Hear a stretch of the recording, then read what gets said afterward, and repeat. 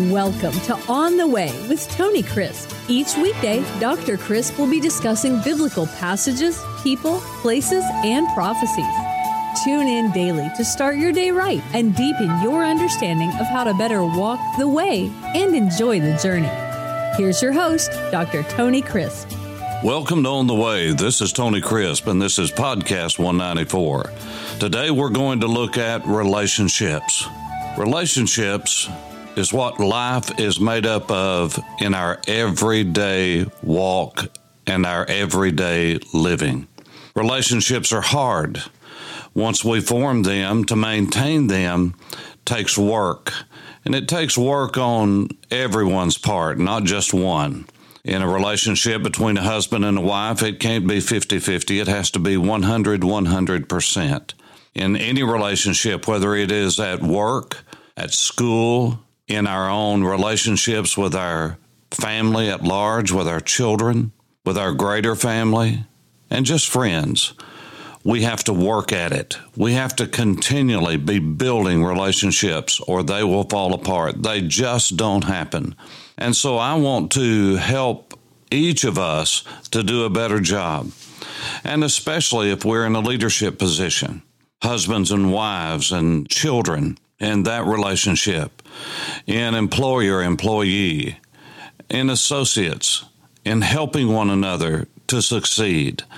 Because you see, the best relationships are those where we serve each other and we help each other and we look for ways to help one another to succeed in all of life's endeavors. And so yesterday I laid out a five-fold plan for execution. That is, how do we build relationships that last, and how do we keep from stumbling over one another? These things don't just happen and fall into place naturally. We have to learn to follow steps. And whether we're conscious of those steps or not, we're following those if we're going to have good relationship. Yesterday, I gave you a five-fold plan. Whether you're a teacher, whether you're a parent, whether you're a husband, whether you are an employer, employee, whatever the case is, in our relationships, we have to lay out expectations of what is expected, what we are expecting of others in a relationship. Once we, in leadership, lay out the expectations or the assignment, then we have to give someone the opportunity to fulfill that assignment. And that means giving them the equipment, the training, whatever they need, budget if that's the case in a employer-employee relationship, and a staff relationship, and a government relationship. We have to give people the opportunity to succeed and to do what we're asking of them to do, and not micromanaging them, standing over their shoulder. Then we have to hold them accountable, and that takes communication skills. We have to find out how to communicate with people. Everyone doesn't communicate the same way. Depending upon the personality, there are various means of communications we can use, and husbands and wives, and even with children, those of us who have more than one child, we know that each child is different, is unique in the eyes of God, and created uniquely. So we need to find out what is the best way to communicate with each child. What is the best way to lay out expectations? How do we give them opportunities that is supervised and, along with their age, appropriately watch over them, hold them accountable, and then finally assess them in getting the job done? We might be asking them to do something they simply are not equipped and trained to do, nor is it a fit for them. And so we have to assess their aptitude, their ability, whether they're capable of doing something. And then we always have to assess attitude, because attitude is very important in every area and every arena of life.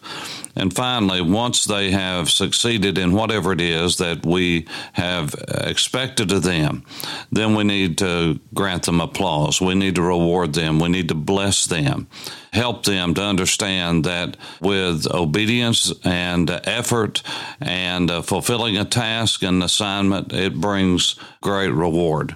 And so today I want to center in on the idea of expectations. I call this an assignment. If you're a teacher, you know you have to make the assignment clear. And as I've mentioned before, it's not just a matter of writing it on the board, putting it on an electronic device, getting them to sign a paper. The child can do that. You can do that. And the parents can do that. But that doesn't mean the assignment is understood. We have to make sure that children especially understand, teenagers understand the assignment, young adults understand the assignment. And many times as we get older, we have to make the assignment very clear, because the older we get, the more preconceived ideas we have about what people want. So we need to learn to listen to an assignment so that we can really understand what are the expectations. And I found out the best way to do that is just write it out. We don't like to write out our thoughts, because then they become concretized. They get on paper.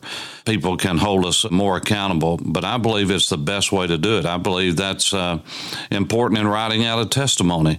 Many people, in trying to write out their testimony of what life was like before they met Jesus, about how they met Jesus, and then what life has been like since, find out that they've never met Jesus to begin with. And that starts by just writing something out, because when we put our thoughts down on paper, it looks different than it does in our head. Writing out an assignment and an expectation gives people great comfort, and I want to encourage you to write out an assignment, especially if you're a pastor going to a church. God has laid out your assignment, and you need to lay that out before a pastor search committee, a pulpit committee, whoever it is that you're dealing with, and let them know this is what God's assignment is, no matter what their job description is. And if you need help with that, write me at questions@tonycrisp.org, and I'll be delighted to give you the biblical assignment of what an elder is. The same thing's true with a deacon. The church that I'm dealing with now and helping now and being blessed by now to work with, we've written everything out so everyone knows what the expectations are, what the job assignment is, what the task is for the pastor, for the elders, for the deacons, and the expectations on the congregation. These things are so important. It's true with a husband and a wife. God has given a biblical role assignment, an assignment to the husband, an assignment to the wife, an assignment to the children.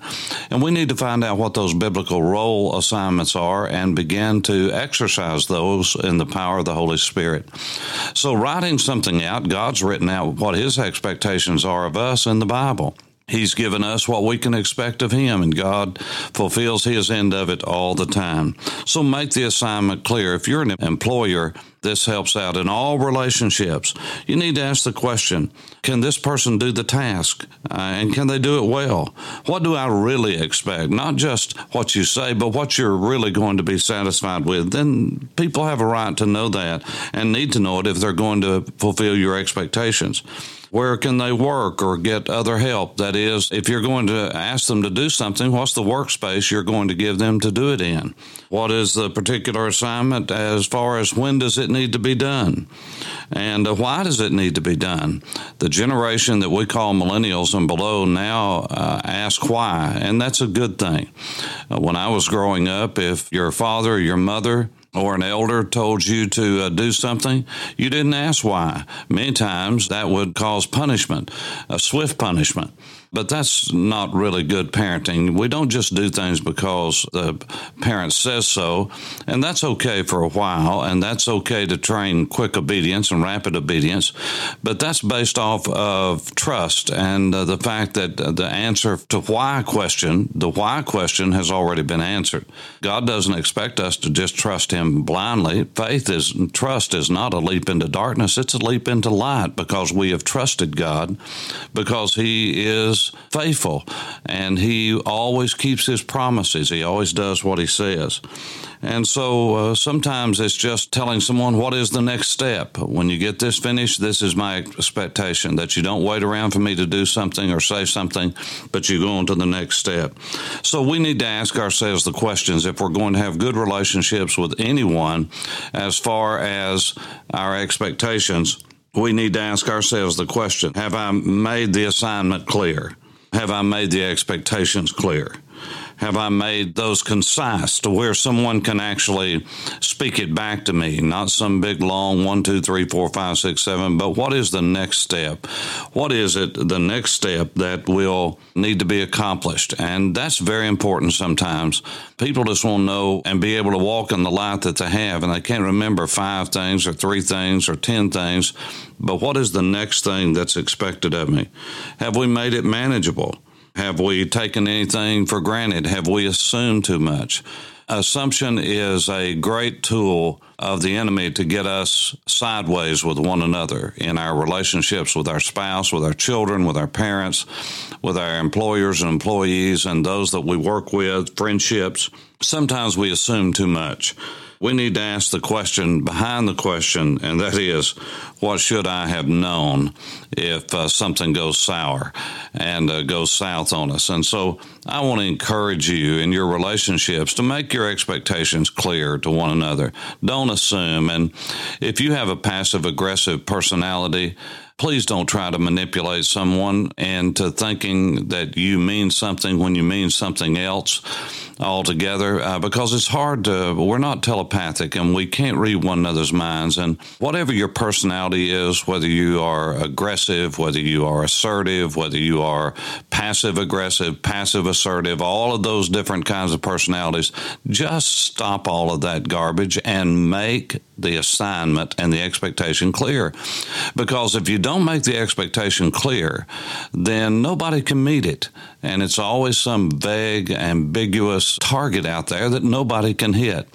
So let your children know exactly what you expect of them. Then expect of them obedience. In a relationship between the husband and wife, let the other one know what you expect of them in any area, no matter what it is. And then sometimes you have to work out those expectations, because when our expectations are too great and they're unrealistic, sometimes we need to talk those out, because the other things that I'm going to be talking about in the days ahead come into play. Expectations have to be met with reality. And so we need to have realistic expectations on one another. God will help us with that. So I hope this helps in getting us started in building great relationships. Remember, it's always better to build a bridge than to burn it. Sometimes we have to burn bridges. Sometimes relationships are toxic and sour and bad, and they cannot be fixed because it takes two to reconcile and to walk together. How can two walk together except they be agreed, says the prophet Amos. And so I pray that God will help you as you walk on the way to build great relationships. This is Tony Crisp. Thanks for listening to On the Way with Tony Crisp. Tune in every weekday for information on biblical passages, people, places, and prophecies. Fridays are for your questions. Email your questions to questions@tonycrisp.org. Then just listen for your question to be answered on Friday's podcast. That's questions@tonycrisp.org. Thanks for listening and have a blessed day on the way.